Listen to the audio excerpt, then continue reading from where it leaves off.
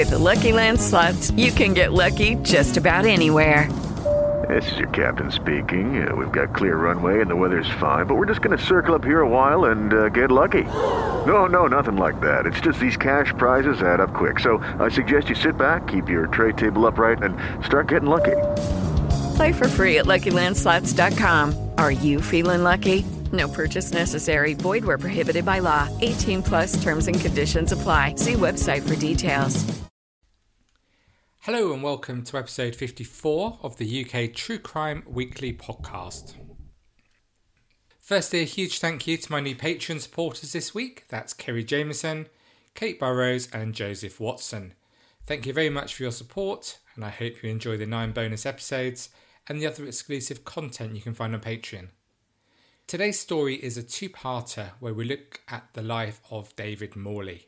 We pick up his story in 1999 in central London, and we look at what happened to him through 2 horrendous attacks where he was in the wrong place at the wrong time. But before we start, a word from today's sponsor, Harry's.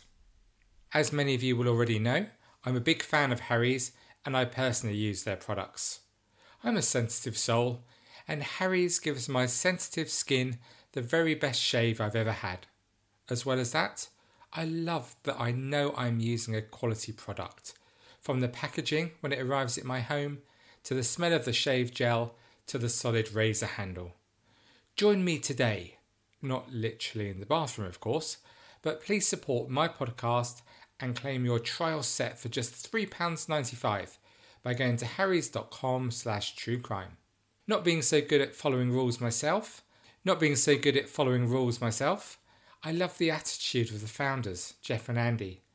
They were fed up with being overcharged with razors, so their answer wasn't to moan about it, but to make their own shaving products, offering a high quality shave at a better price. Get started with Harry's today by claiming your £11.50 trial set for just £3.95, all delivered to your door. Just head to harrys.com/truecrime right now. That's harrys.com/truecrime. Let's give today's story some context by looking at the music of the time. Topping the UK charts in April 1999 were those bad boys of rock, Westlife, with Swear It Again. Whoa! Bit of a risque title, huh? Using the word swear, but that's hardcore rock and roll for you. Fatboy Slim was at number 2 with Right Here, Right Now, and Martine McCutcheon at 3 with Perfect Moment. Maybe she was referring to that perfect moment when her song stops playing. In the US, TLC were top of the charts with No Scrubs, and the top Australian album in 1999 was Mambo No. 5 by Lou Bega. With the England cricket team facing a worrying few weeks of the Ashes series, I'm saying nothing. This was the month that Jack Ma founded Chinese company Alibaba. Bill Clinton was cited for contempt of court for giving intentionally false statements in a sexual harassment civil lawsuit. The horrific war in the Falklands claimed yet more lives, and there was horror in Colorado, where Eric Harris and Dylan Klebold killed 13 people and injured 24 others before committing suicide at Columbine High School. So on to today's story. David Morley was originally from the West Midlands, but he'd lived in London for 16 years in 1999. David was a gay man with lots of friends and was known to his pals as Cinders. He was the centre of any party, always ready to have fun. In the 1990s, he spent a lot of time fundraising for the HIV and AIDS charity, the Terence Higgins Trust, and this fundraising was perfectly suited to someone with his outgoing, friendly nature who was liked by all who met him. One friend described the days in the Midlands as, "I remember the time when we'd all cram in someone's living room to watch an episode of Fame, and when we crammed into someone's Escort or Cortina to go for a walk or karaoke night or drinking down the local pub, camping or water fights." It was similar when he moved to Lewisham, South East London. One friend said, he was so well liked that if there was a party going on, he would be top of the list in South East London and beyond. Another pal, Mandy, described his impact as, You could feel lower than low and walk into a place where Cinders was, see his beautiful smile and his fantastic outlook and love for life, and you knew within minutes, if not seconds, that you'd soon be smiling and laughing along with him. David then moved to Soho, in the very centre of the London party scene, where he worked behind the bar of the Admiral Duncan pub in Old Compton Street. If you don't know that part of London, the street is the main focal point for London's lesbian, gay, bisexual and transgender community. It features several gay bars, restaurants and cafes, as well as a popular theatre. Whatever your sexuality, it's just a great place to hang out and have fun, and there are always interesting people to chat with. David was well known and very popular with both locals and visitors. Two special visitors in particular were Mary and Zalka from San Francisco, who told how David had often visited their sister pub, the Cinch Saloon, in the US city, and had shown them around London when they crossed the Atlantic.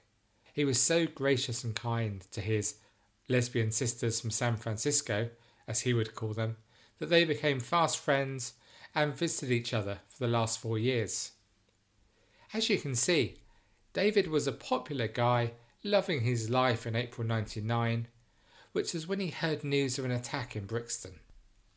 It was 5:26 p.m. on a busy Saturday when a nail bomb exploded outside a busy supermarket in Brixton, South London. The explosion sent nails flying in all directions as Saturday shoppers, including families with young children, milled around the market. The windows of shops and a passing bus were blown out and shoppers were knocked down.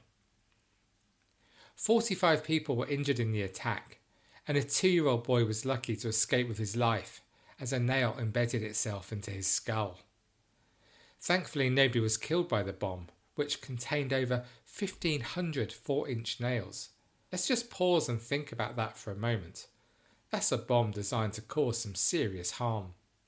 It had been left in a holdall, and one market trader was fortunate to escape with only slight injuries, a nail in his foot, when the bomb exploded seconds after he'd moved it. Although nobody was killed, this was a seriously powerful device. To give you an indication, it blew a parked car across Electric Avenue, which backs onto the market, injuring the driver.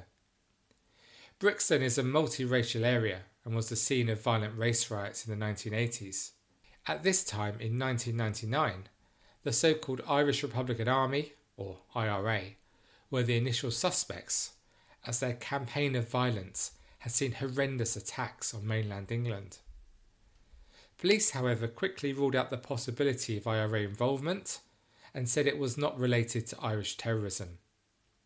They thought there was an outside chance it could have been an Irish splinter group, or maybe the work of a Serbian or a Bosnian gang in the capital, due to what was happening in their region at this time.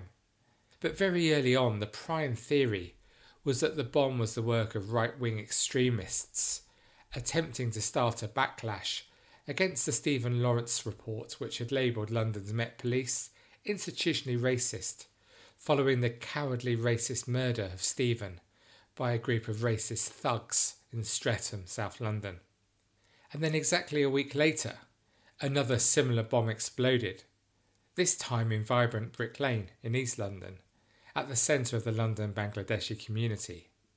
6 people were injured when a device exploded opposite a police station in the busy East End street shortly before 6 p.m.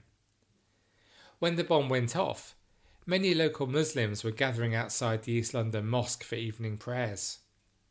If, like me, Brick Lane is one of your favourite parts of London and you love the buzz there and have spent some time there, you can imagine that when the blast occurred, the area was packed with shoppers and revellers, enjoying a normal Saturday evening. The people on Brick Lane at that time got seriously lucky, as a member of the public had found the bag and suspected it might be a bomb, had placed it in the boot of his car as he rang 999. This undoubtedly limited the effects of the explosion. Scotland Yard Deputy Assistant Commissioner Alan Fry, head of the anti-terrorist branch, speaking publicly said, "This is another vicious atrocity with terrorist impact. Early indications are that this is a similar device to that in Brixton, We are treating this as a racist offence. Behind the scenes, Fry and his colleagues were working frenetically. They frantically looked for evidence from Brick Lane and spent thousands of hours watching CCTV, but with no break. They knew there would be another bomb coming, and it was a race against time to stop the next attack. The attack at Brixton seemed most likely to identify the suspect. A young man had picked up and taken the black and yellow sports holder in which the bomb had been placed, leaving a strange-looking package behind, unbeknown to him that package was in fact a bomb. So police now knew if they could locate a man on the CCTV carrying a distinctive holder, then they had their man. Armed with pictures of its distinctive yellow-green logo, officers from Scotland Yard's anti-terrorist branch combed 26,000 hours of CCTV film from the area for a glimpse of the man with the bag. The Yard video viewing rooms were running 24 hours a day as footage was slowed for frame-by-frame examination. And then on Thursday, April the 22nd, an officer noticed an image taken by a camera inside the Iceland store in Brixton. The image wasn't that great, but it clearly showed a suspect carrying the bag who was wearing a white baseball cap, which made searching other CCTV slightly easier. On Tuesday, April the 27th, a further image was found of a young man with a white baseball cap carrying the bag, and this was released to the media on the Thursday. Over 550 calls were made to identify the man, and a number gave the name David Copeland. This move convinced David Copeland that he would be caught. When he saw the picture released to the public, Copeland knew that time was running out, and that afternoon he left work early from the Jubilee Line extension in East London, heading home to Hampshire to collect all the bits he needed to make his third bomb. He quickly returned to London and booked himself into a small, anonymous hotel in the Victoria area, covering his tracks by moving to another hotel nearby the next morning. Meanwhile at Scotland Yard, the pace of the investigation was picking up. A taxi driver called to say he had taken the man on the image from Waterloo Station to Brick Lane the previous Saturday. CCTV footage seized at Waterloo showed the man coming from a platform which handled trains from Hampshire. And then at 5:25 p.m. on Friday, a man named Paul Mifsud called to say he thought the image was certainly his colleague, David Copeland. He'd not been at work that day. As urgent efforts were made to find out about Copeland and track him, unbeknown to the police, he was making his way to Old Compton Street in Soho to attack the very heart of London. It was a summer's evening, and Old Compton Street was full of people. The Admiral Duncan pub was packed as always, and filled with all ages, gay and straight, from all over the world, having a great time. Julian and Andrea Dykes, John Light and his partner Gary Partridge, all from Colchester, had travelled to London to see the ABBA musical Mamma Mia. They'd met up with a friend, Nick Moore, a former partner of John's who lived in London. Julian and Andrea were typical of the people enjoying time in the pub at that night, maybe having a few drinks after work, before a show, or maybe before dinner. The couple had met at the Gala Bingo Hall in Colchester, where she was a supervisor and Julian had worked to earn some extra money while he was studying computing at Hatfield University. John Light had worked as deputy manager of the Bingo Hall until he was promoted to manage another one in Berkshire 5 months previously. When Julian and Andrea had married in August 1997, they had chosen John Light as best man at their wedding, and now that Andrea was 4 months pregnant, they'd asked John to be a godparent, and the trip to London was his way of thanking them. It was a normal Friday early evening in Soho. David Morley was running the bar at the Admiral Duncan, and laughter filled the air. Just over an hour after Paul Misford called Scotland Yard, David Copeland walked through the doors of the packed pub. He told bar staff he was waiting for his boyfriend, and leaving his sports bag containing 1,500 nails by the bar, he said he was going to get his cash out and would be back shortly. At 6:25 on Friday, April the 30th, the bomb went off. Speaking to the Independent newspaper, One witness described his experience that day. My friend had come down from Manchester to visit me, and we were planning a big night out. We were just wandering around Soho. We walked to Old Compton Street and happened to be going past the Admiral Duncan pub when the window exploded. It was horrific. It didn't sound how I'd have expected a bomb to sound. I felt the impact rather than heard it. The noise itself didn't seem that immense. I thought it'd be a massive boom, but it was more like a dull thwack. The impact went right through me. Everyone instantly knew it was a bomb. It's hard to work out whether some things I think I remember really happened. So much of what I thought I saw that day is very hard to compute or comprehend. The mangled limbs and stuff just made no sense. It was like in a cartoon where things explode and people's clothes get ripped and shredded. It looked ridiculous. A lot of people barely had any clothes on because the blast had just blown them all off.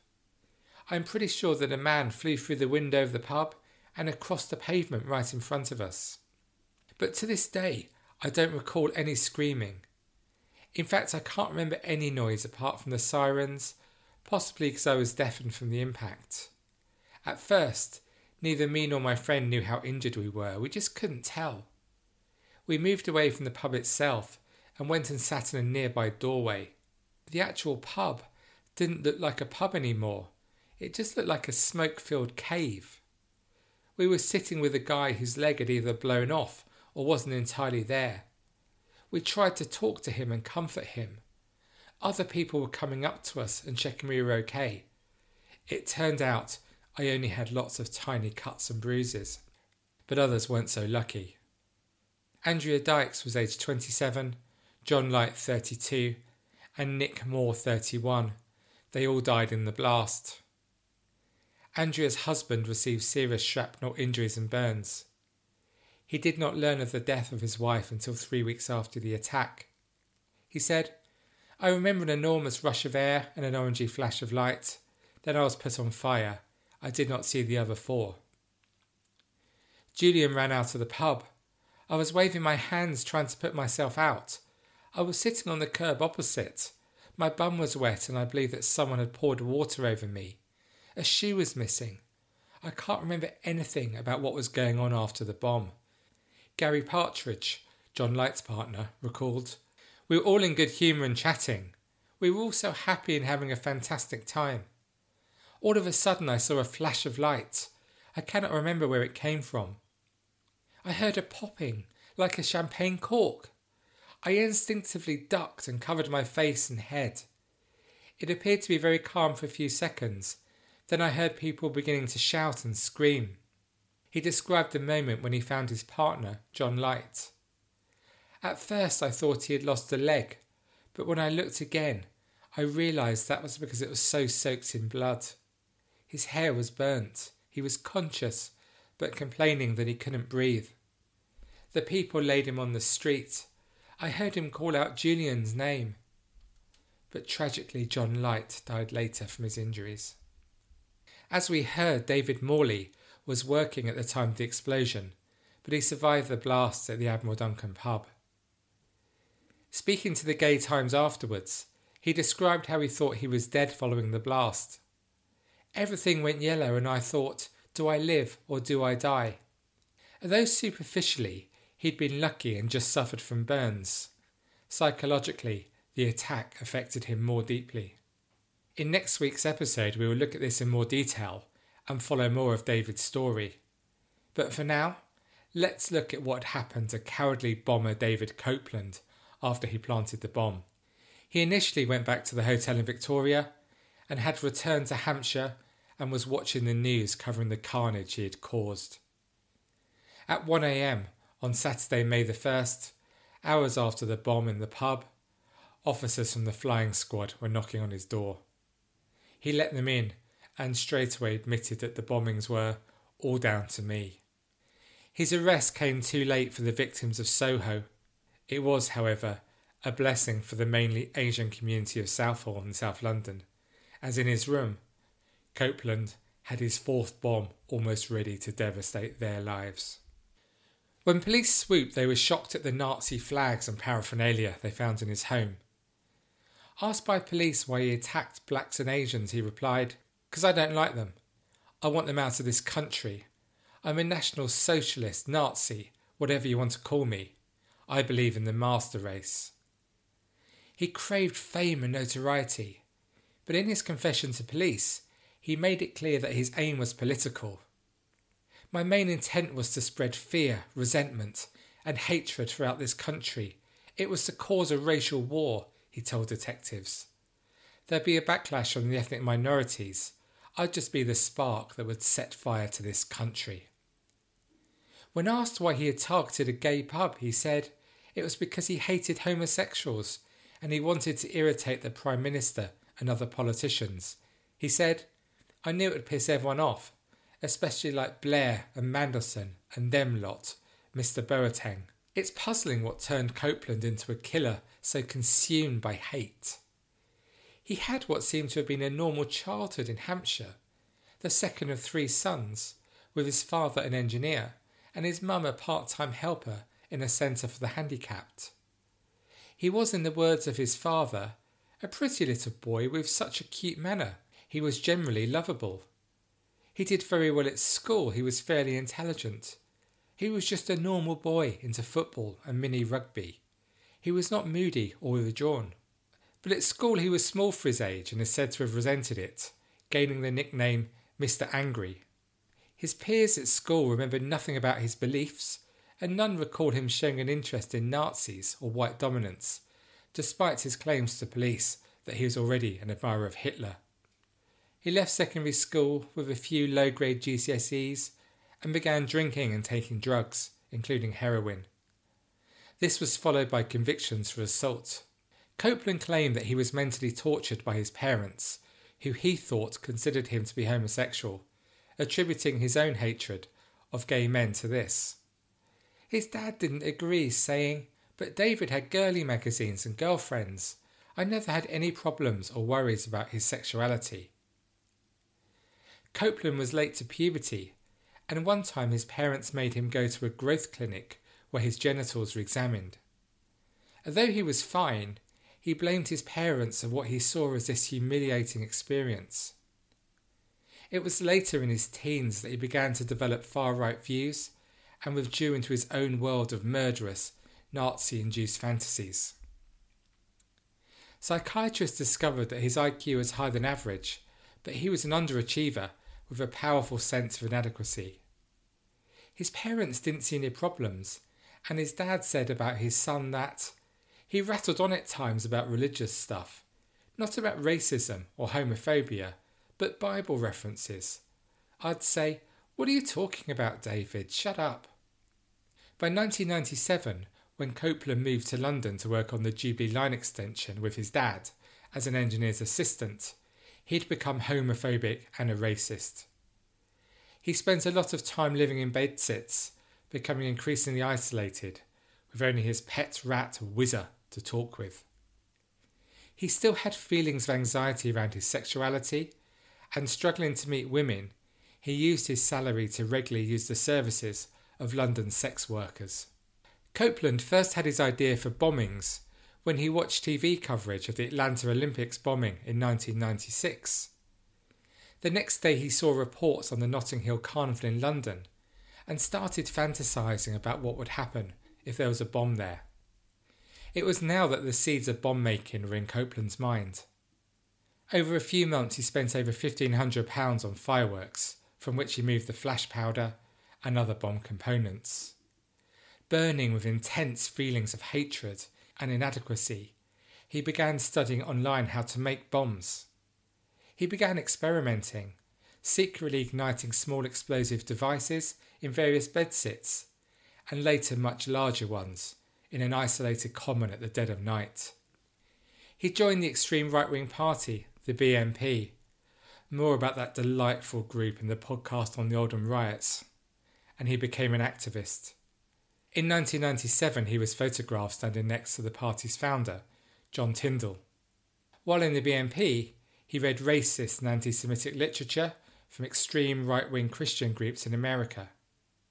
He moved back to Hampshire at the end of 1998 and joined a small Nazi organisation, the National Socialist Movement, where he became leader of the region just a few weeks before his bombing campaign in 1999.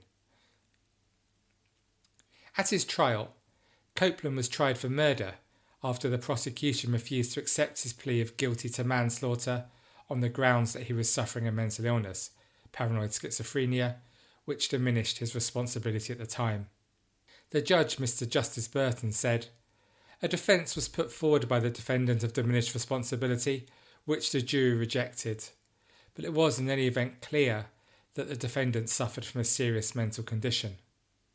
The judge said that there was only one mitigating factor, and that was the age of the defendant, who was 22 at the time. Copeland was sentenced to 6 life sentences. Sentencing him, the judge said, "Anyone who has heard the facts of this case will be appalled and horrified at the atrocity of your crimes. The evidence shows that you were motivated to do as you did by virulent hatred and pitiless contempt for other people. You set out to kill, to maim, and to cause terror in the community, and that's just what you did. Nothing can excuse or justify the evil you have done, and certainly not the abhorrent views which you've embraced. The public must be protected from you, and assured that if you are ever released, it will not be for a very long time." So what do you make of what you've heard today?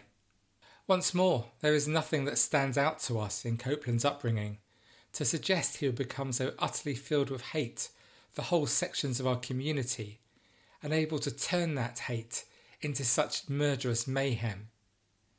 And his actions had consequences for many people far beyond those hurt or killed in the bombings, as we will discover when we resume David Morley's story next week. But of course, as always, it's the friends and families of those seriously injured or killed where our sympathies lie. Julian Dykes, who lost his wife and unborn child at the Admiral Duncan pub and was in hospital for 3 weeks before he learned of his wife's death, remains so traumatised that if the conversation turns to the Soho blast, even among friends, he will still walk out of the room. One of his few public hints of the pain he's in came at his wife's funeral, at the church in Wivenhoe, Essex, where they married.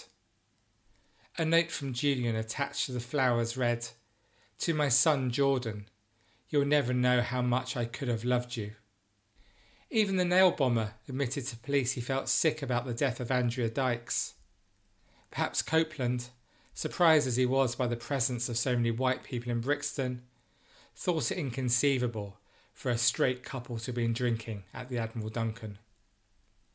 It just shows again how much of this hate is built on pure ignorance.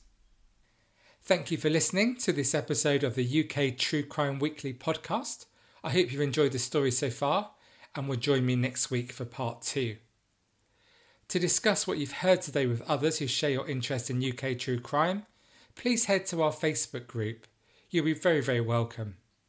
And if you'd like to support the show and access the 9 bonus episodes for just £3 a month, please head to patreon.com/UKTrueCrime. That is all for me for now. I'm off to watch my Best of Dennis Norden DVD. Until we speak again next week, cheerio and stay classy. It is Ryan here, and I have a question for you. What do you do when you win? Like, are you a fist pumper, a woohooer, a hand clapper, a high fiver? I kind of like the high five, but if you want to hone in on those winning moves, check out Chumba Casino. At ChumbaCasino.com, choose from hundreds of social casino-style games for your chance to redeem serious cash prizes. There are new game releases weekly, plus free daily bonuses, so don't wait. Start having the most fun ever at ChumbaCasino.com. No purchase necessary. VGW Group. Void where prohibited by law. See terms and conditions. 18+.